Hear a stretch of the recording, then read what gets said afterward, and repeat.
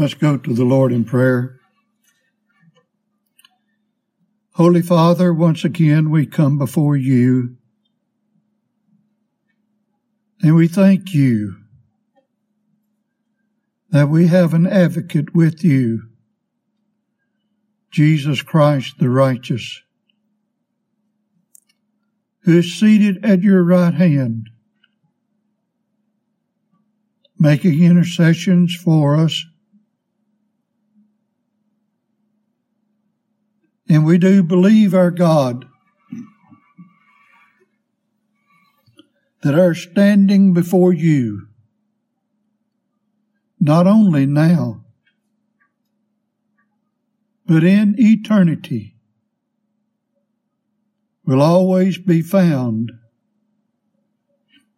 in Jesus Christ. We know that in us, even at our best state, we're altogether vanity. And the only sure foundation and the only sure standing is in the justifying righteousness that is given to us by your mercies and grace.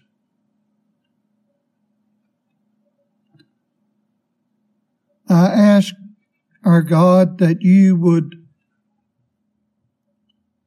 work in us by your Holy Spirit so that our appreciation and fellowship in the finished work of Christ would grow in our souls as we continue to live out our lives upon this earth.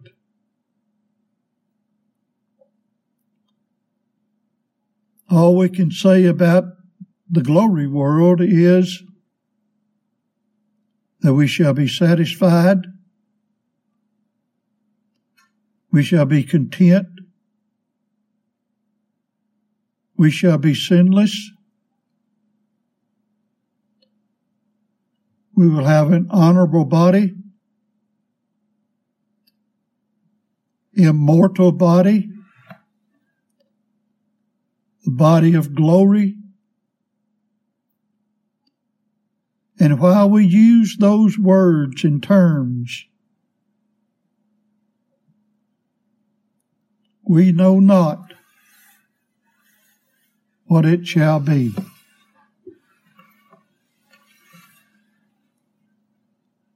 May that day be soon, but we ask that you would bless us to be content,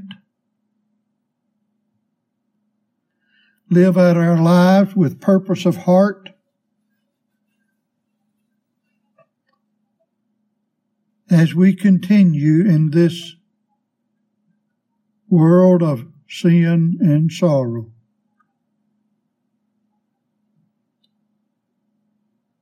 There's much unrest. There's much chaos and turmoil throughout the world. We would desire that you might overrule in such a way that there would be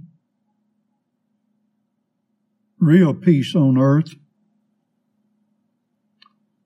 But that can only be in the blood righteousness of Christ.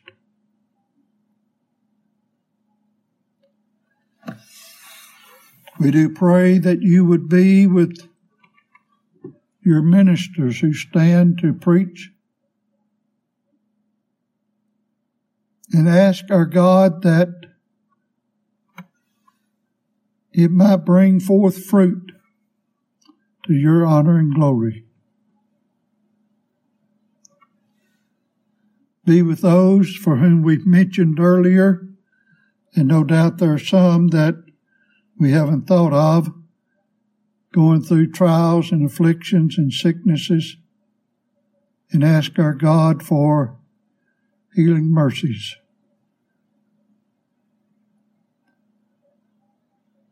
Now we pray again that you would be with us as we continue in this worship. In Jesus' name, amen. If you have your Bible, turn to Psalm 110. Psalm 110. I did not plan this out. As you know, this was our scripture reading this morning. But I determined sometime this week, no, I believe it even last week, I'm not sure now when it was, that I was going to speak from Psalm 110, verse 1, because of our having the Lord's Supper this afternoon.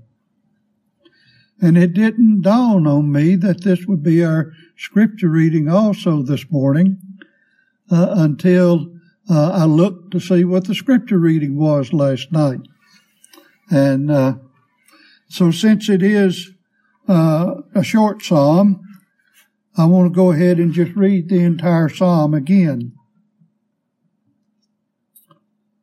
The Lord said unto my Lord, Sit thou at my right hand, until I make thine enemies thy footstool.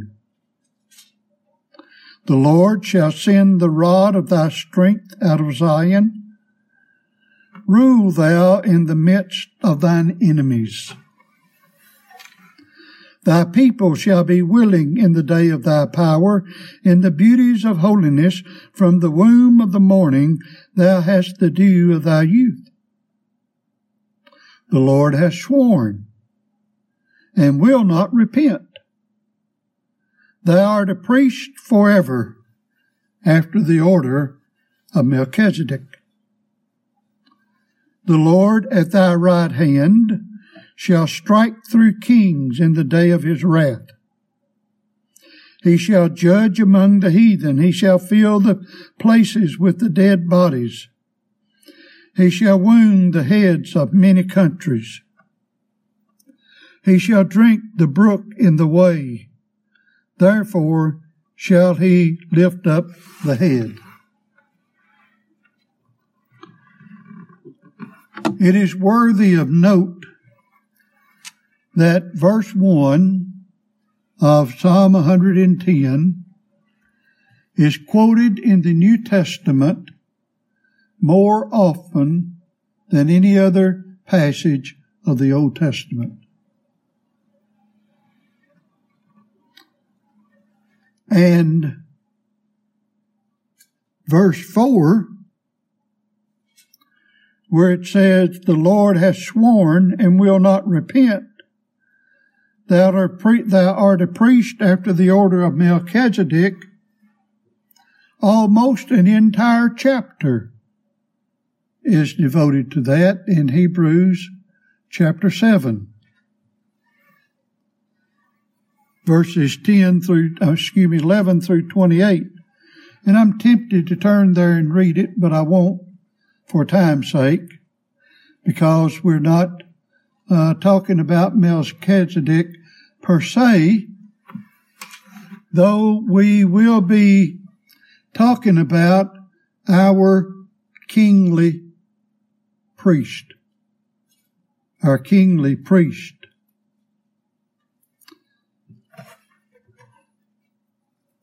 I'm going to read each place where this verse is quoted in the New Testament. Matthew chapter 22.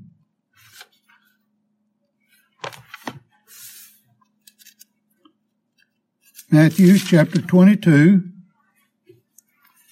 And to set the context, verse 41. While the Pharisees were gathered together, Jesus asked them, saying, What think ye of Christ? Whose son is he? They said unto him, The Son of David. He saith unto them, How then doth David in spirit call him Lord? If Christ, the Messiah, is the Son of David, how does David call him Lord? Saying, and here's the verse, The Lord said unto my Lord, Sit thou on my right hand, till I make thine enemies thy footstool. If David then called him Lord, how is he his son? And I like verse 46. No man was able to answer him a word, neither durst any man from that day forward ask him any more questions. The beauty of it, if you would go back and read the entire chapter 22, you'll find that the lawyers went to Christ, and they were trying to trick him up. Then the Pharisees tried to trick him up. And then the Sadducees tried to trick him up. And they couldn't trick him up. But when Jesus got through with them, they hushed. He stopped their mouths. All right. Mark chapter 12.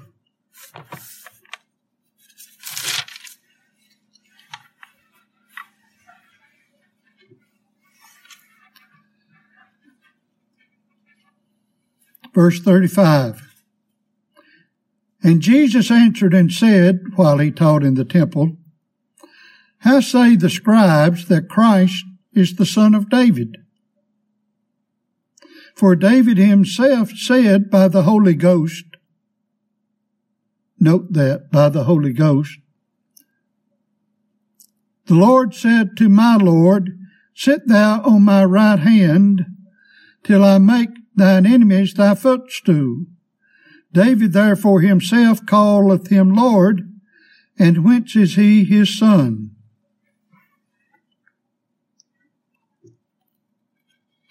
Luke chapter 20.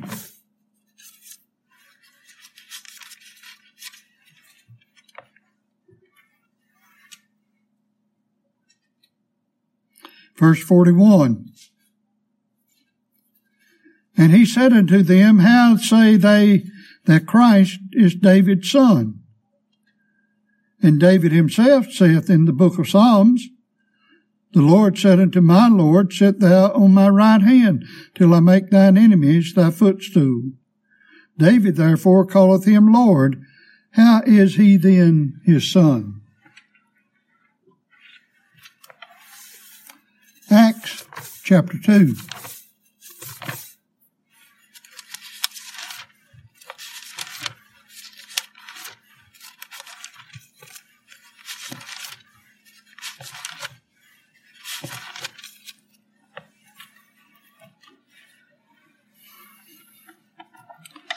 Verse 34.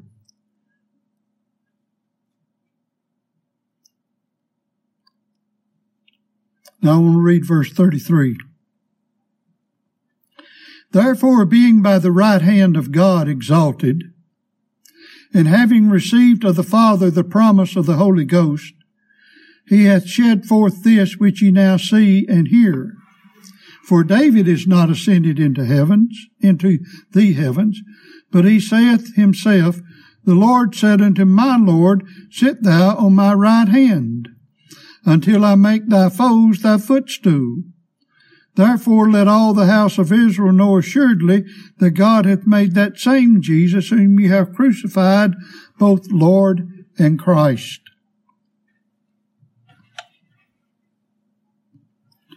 I will say this.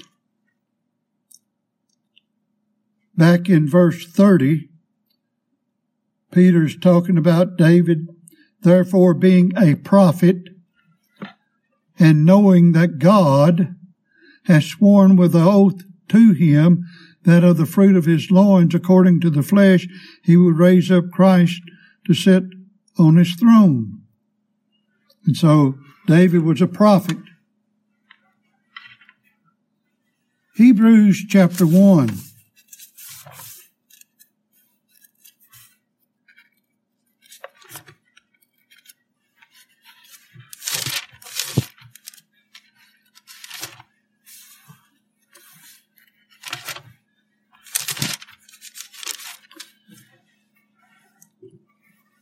Verse 13.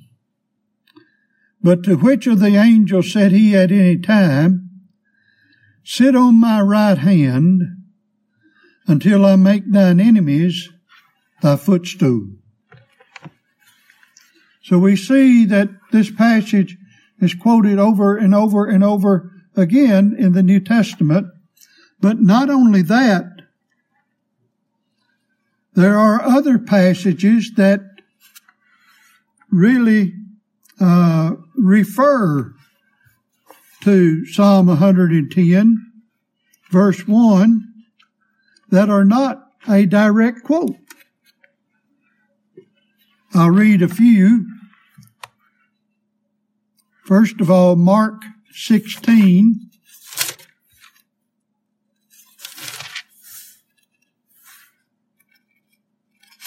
Mark 16:36.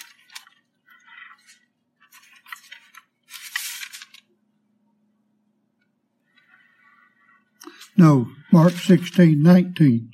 Sorry about that. So then after the Lord had spoken unto them, he was received up into heaven. And here it is that refers to Psalm 110:1, and sat on the right hand of God.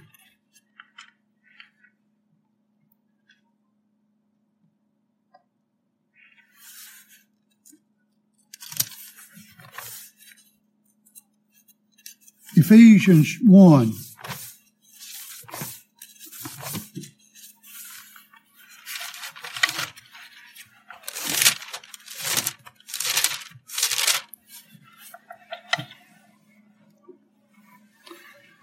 Ephesians 1, verse 20, which he wrought in Christ when he raised him from the dead and set him at his own right hand in the heavenly places. Put all things under his feet and so on. Colossians 3:1. If ye then be risen with Christ, seek those things which are above, where Christ sitteth on the right hand of God. And there's many others, but I'll give you Hebrews 1:3, Hebrews 8:1, Hebrews 10:12 through 13, Hebrews 12:2, 1 Peter 3:22, and on and on and on. In other words, you say, well, what's this have to do with the Lord's Supper? When Christ, and if you study all those other passages and many others, when Christ fulfilled the work of redemption, as was said in Acts chapter 2, if we had read all of that sermon, he ascended at the right hand of God, showing that the work of redemption is complete. And that's what the Lord's Supper is all about. Our redemption is in the person and work of the Lord Jesus Christ. Now you will remember that when we read all of the other passages, it's without question that Psalm 110 was written by David. And you will remember I pointed out in the passage in Mark where it said that David spake that by the Holy Ghost. And we pointed out in Acts 2, David was a prophet. showing the inspiration of Scripture. David did the only way that David could have written that is for God to inspire him to write it.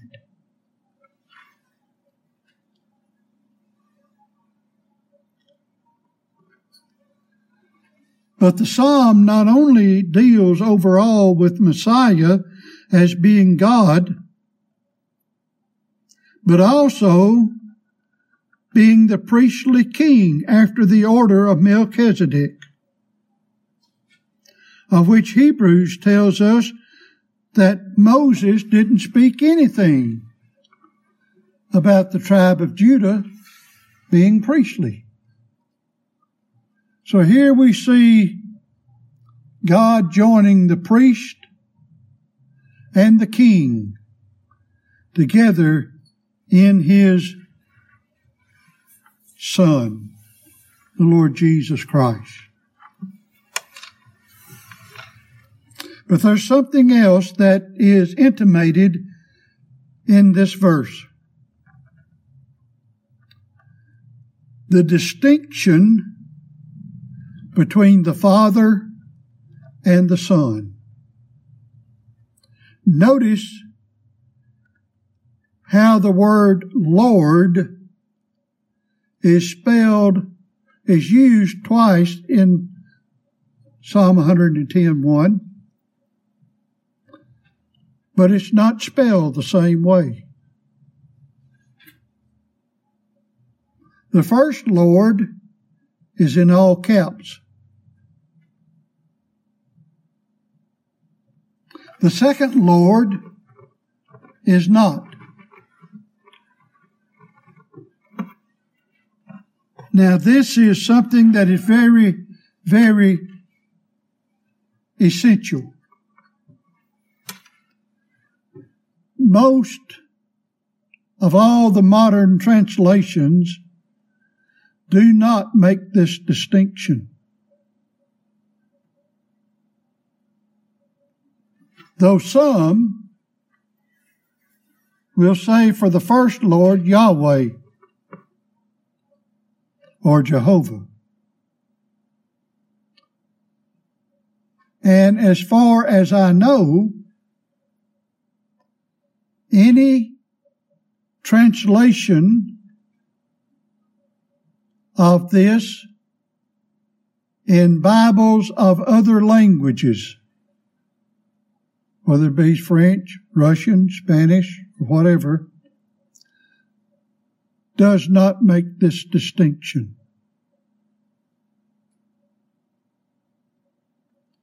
Which, as far as I'm concerned, is another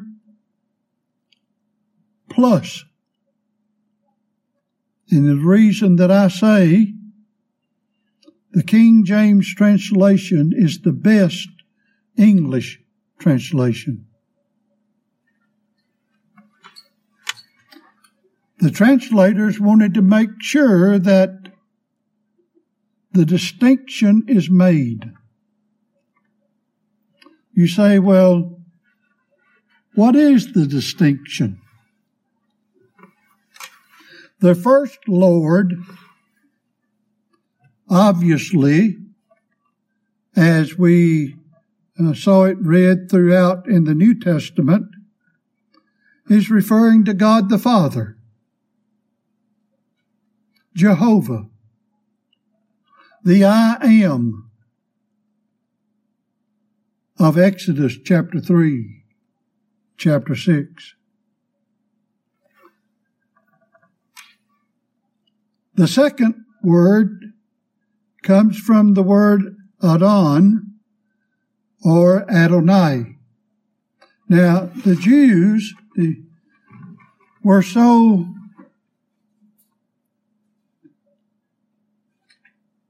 honorable to God. They wanted to give proper respect to God, that when they saw this word for Lord with all caps. They wouldn't even say God or Lord. They would say Adonai, which is the second here, because they thought God's name was too sacred to even use. That is far, far cry from our modern society, is it not? God's name is used in vain continually, even by professing Christians.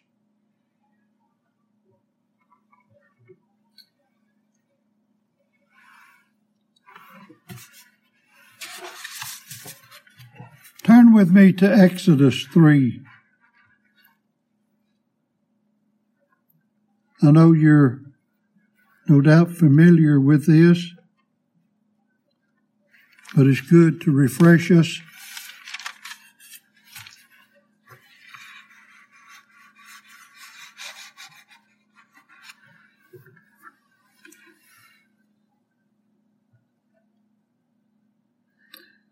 Take it up in verse 13. And Moses said unto God, Behold, when I come unto the children of Israel, and say unto them, The God of your fathers hath sent me unto you, and they shall say to me, What is his name? What shall I say unto them? And God said unto Moses, I am that I am. And he said, Thus shalt thou say unto the children of Israel, I am has sent me unto you. You say, well, what's so special about that? Well, a lot of things, but turn with me to Exodus chapter 6.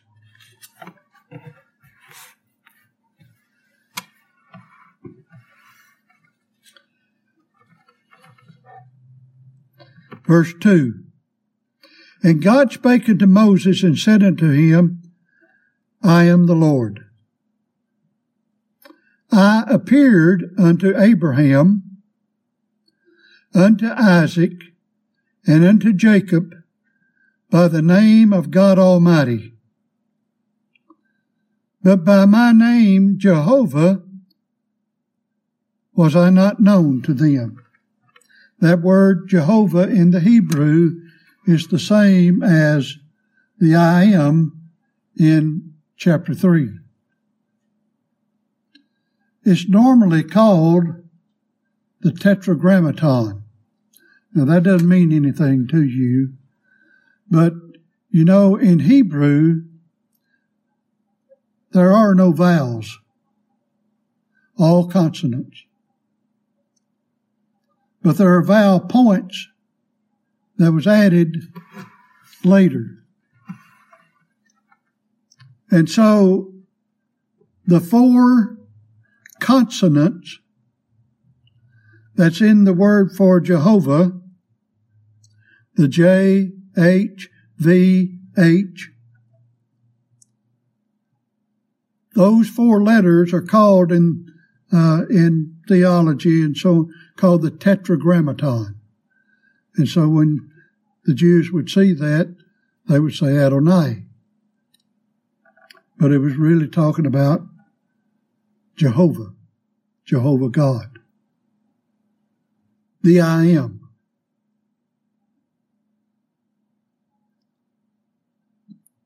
God couldn't say I was, because if he was, that means at one point he was not.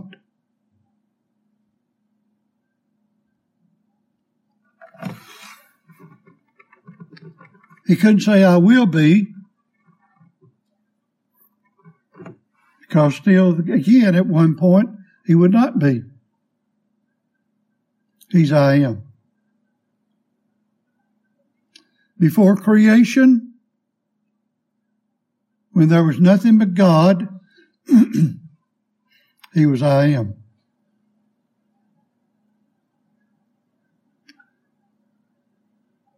In 2024,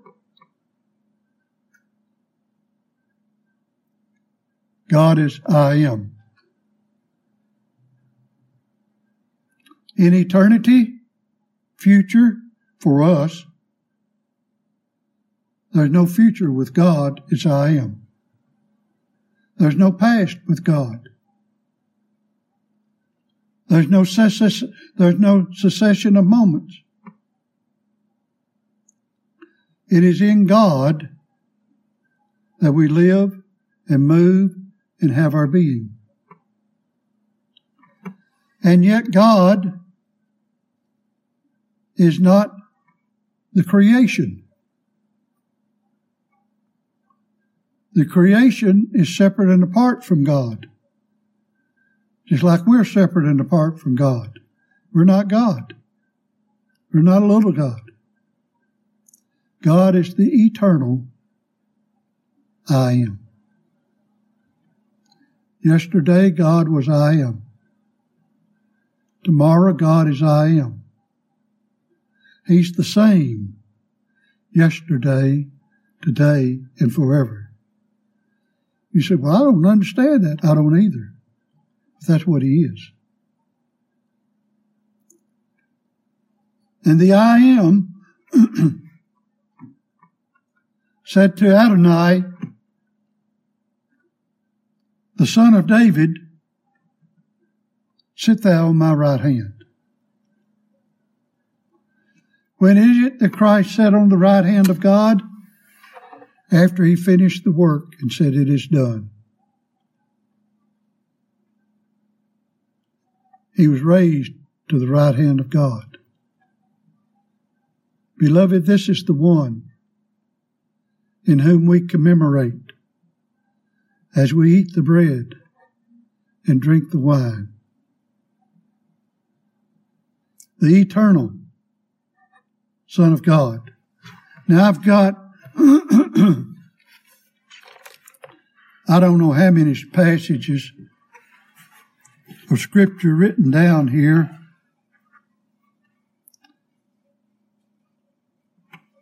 Just in the book of John alone. Not only where Jesus said, I am. You know, He said, I am the vine. I am the way, the truth, and the light. I am the resurrection. I am the good shepherd. But there were many other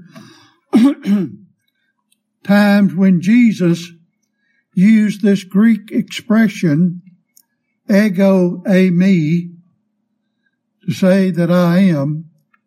And Jesus said, before Abraham was, I am.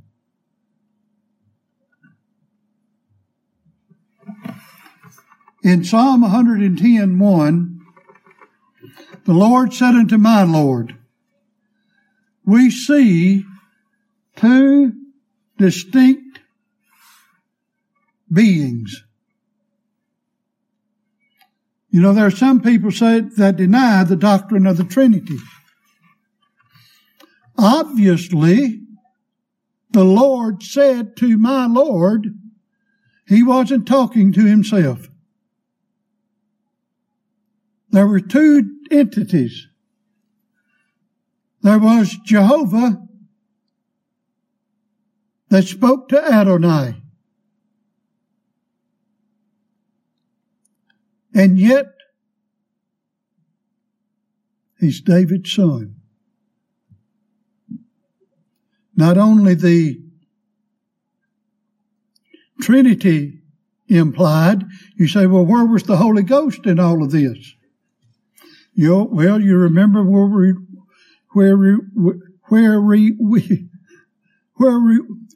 we read in Mark chapter 12, it said David spake by the Holy Ghost. David was speaking. He was speaking of the first person and the second person by the third person.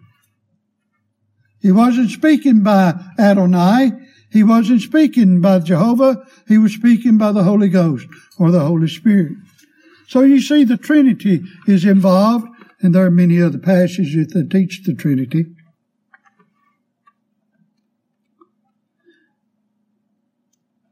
But you also see a distinction, which we normally say persons, of the first person and the second person. And how is it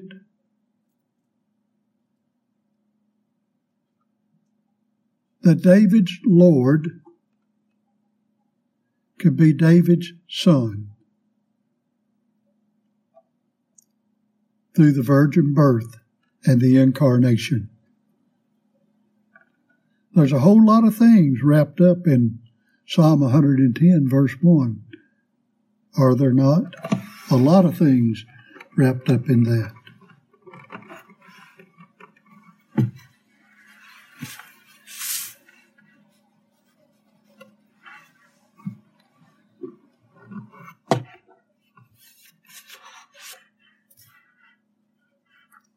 But we must hurry on, because I want to focus our attention somewhat this expression at the right hand of God, and show that this is indicative that the redemptive work of Christ is finished and accomplished. Jesus didn't come to make salvation possible. He came to save. Look at Mark chapter 16.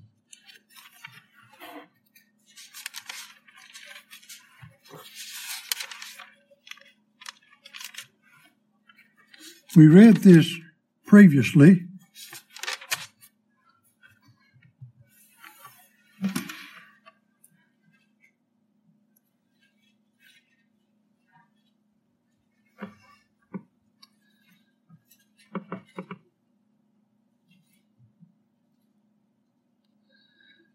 Verse 19, so then after the Lord had spoken unto them,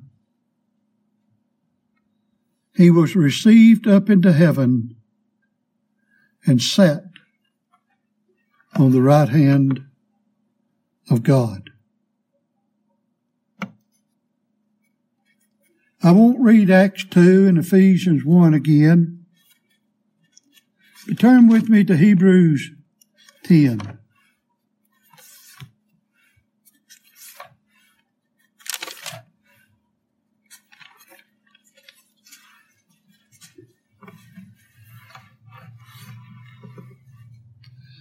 Verse 12, but this man, we know that's Jesus Christ, after he had offered one sacrifice for sins forever, sat down on the right hand of God. From henceforth, expecting till his enemies be made his footstool. Sound like Psalm 110, does it not? Not only is he at the right hand of God, but his enemies shall be his footstool.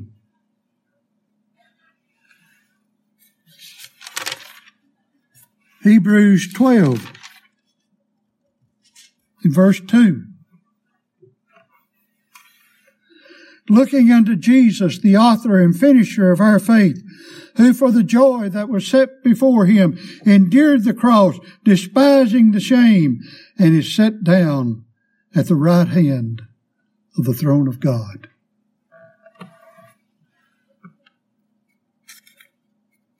First Peter 3.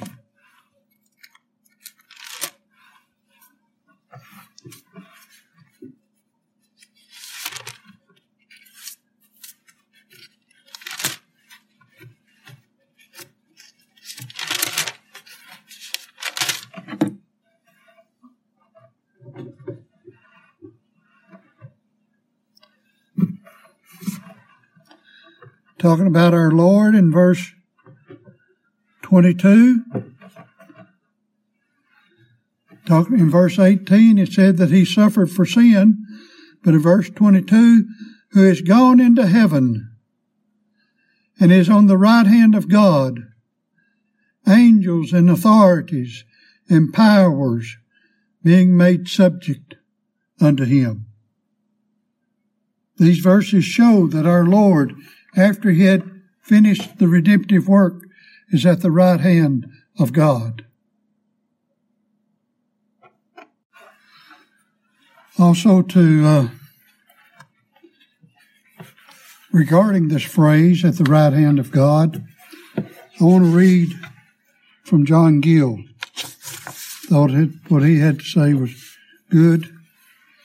He said, a power and majesty expressive of the honor done to Christ and the glory put on him in the human nature, such as angels nor any creature ever had, it being always accounted honorable to sit at the right hand of great personages, and also of rule and power and authority, being upon the same throne with his Father, exercising the same government over angels and men, and sitting is explained by reigning, according to 1 Corinthians 15:25. It denotes having done his work, and to satisfaction, and therefore is set down, being entered into his rest, and having ceased from his work and labor, enjoying the presence of his divine Father, in which is fullness of joy, and at whose right hand are pleasures forevermore. And it also signifies the continuance of regal honor and power.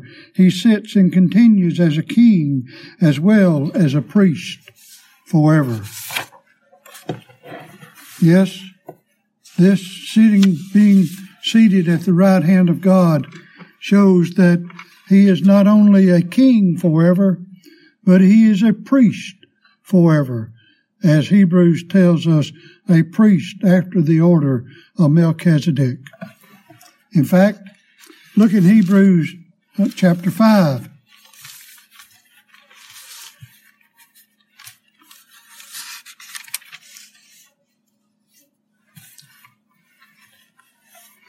Verse 6. As he saith also in another place, thou art a priest forever, after the order of Melchizedek. And then verse 10, called of God, and high priest, after the order of Melchizedek. And then in verse 17,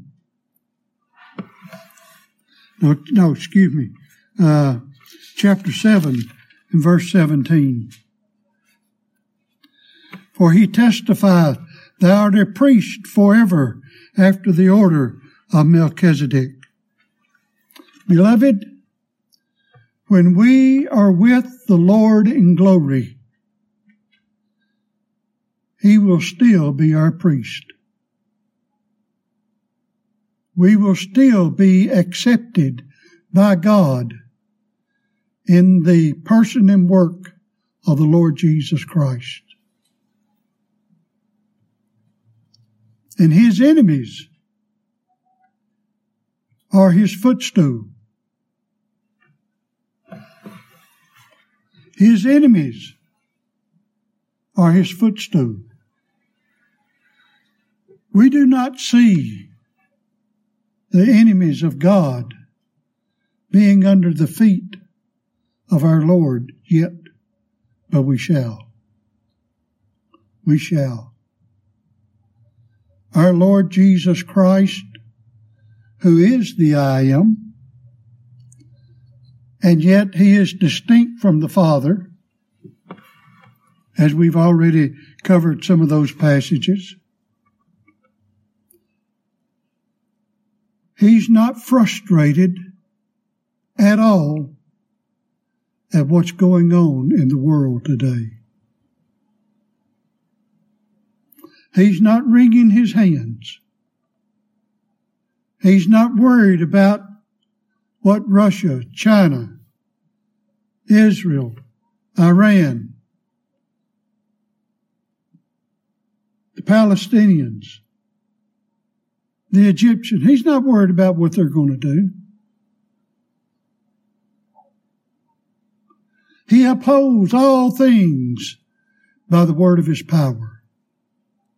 This is our Savior. This is our King. This is our priest. This is the one that we are commemorating as we eat the bread and drink the wine. Our Lord and Master, who is seated at the right hand of the throne of God. He's there. He's making intercessions for us.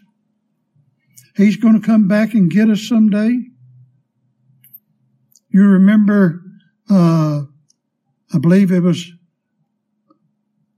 I don't think it was not last Lord's Day, but Lord's Day before that, when we were looking in 1 John chapter 4, where we were told, fear not, be not afraid. And we went through many passages to show that throughout the Scriptures. Beloved, we look around us and we're trepidatious about many things. Some people are fearful of one thing. Someone else may think that's foolish, and yet they're fearful about something else. And we all have our fears. We all have our wonderments. May God bless us to lay hold upon the fact that our Savior, David's son, God's Son, David's Lord, our Lord, is upholding all things by the word of his power. And he's going to bring it all to a close in his own time.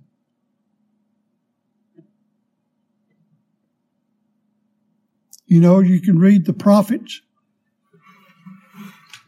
and many of those prophets prophesied hundreds of years after God brought Israel out of Egypt. And yet many of those prophets would say, did not I bring you out of Egypt? Did not I create the earth? Did not I do this? Why did you turn your back on me? Well, it's been 2,000 years since our Lord went back. We don't know when he's coming, but he's coming. It was approximately 1,500 years from the time of Moses to the coming of the Lord.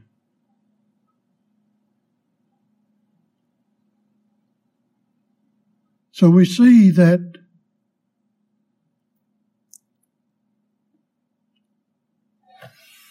as Peter says, one day is with the Lord as 1,000 years, and 1,000 years is one day. He doesn't reckon as we do. Why? Because he's what? I am. There's no cessation of moments with him.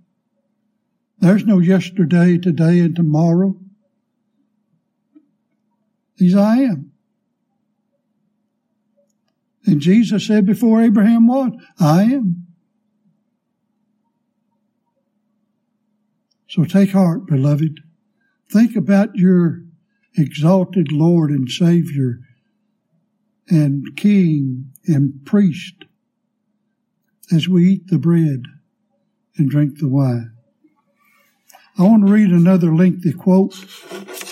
It's from Charles Spurgeon, from his Treasury of David. He put out a commentary on the Psalms called the Treasury of David. But on the statement, sit thou at my right hand until I make thine enemies thy footstool. Away from the shame and suffering of his earthly life, Jehovah calls the Adonai, our Lord, to the repose and honor of his celestial seat. His work is done. He may sit. It is well done. And he may sit at his right hand. It will have grand results, and he may therefore quietly wait to see the complete victory which is certain to follow. The glorious Jehovah thus addresses the Christ as our Savior. For, says David, he said, unto my Lord, Jesus is placed in the seat of power, dominion, and dignity, and is to sit there by divine appointment while Jehovah fights for him and lays every rebel beneath his feet. He sits there by the Father's authority. He sits there by the Father's ordinance and call, and will sit there despite all the ragings of his adversaries, till they are all brought to utter shame by his putting his foot upon their necks. In this sitting, he is our representative. The mediatorial kingdom will last until the last enemy shall be destroyed. And then, according to the inspired word, cometh the end, when he shall have delivered up the kingdom to God, even the Father.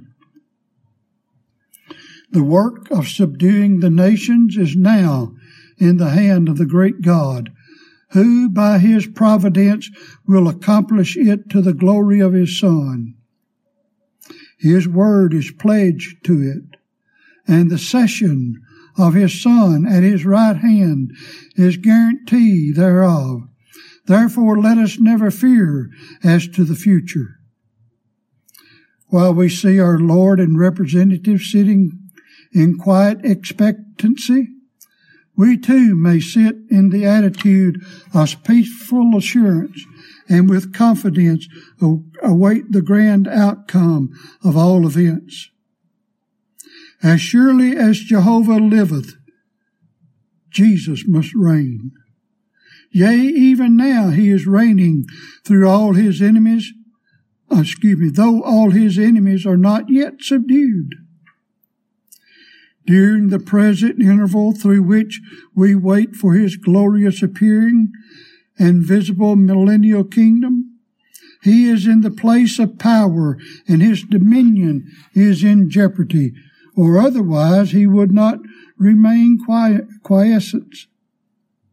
He sits because all is safe. He sits at Jehovah's right hand because omnipotence waits to accomplish his will.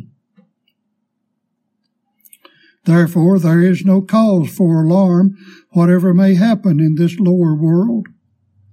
The sight of Jesus enthroned in divine glory is the sure guarantee that all things are moving onward toward ultimate victory. Those rebels who now stand high in power shall soon be in the place of contempt. They shall be his footstool. He shall with ease rule them.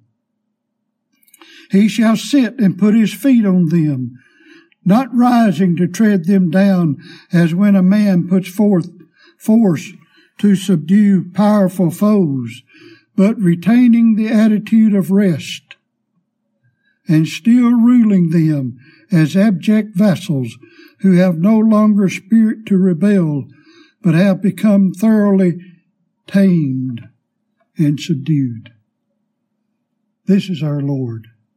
This is our Master. This is our Savior. Rejoice in him. Let's pray.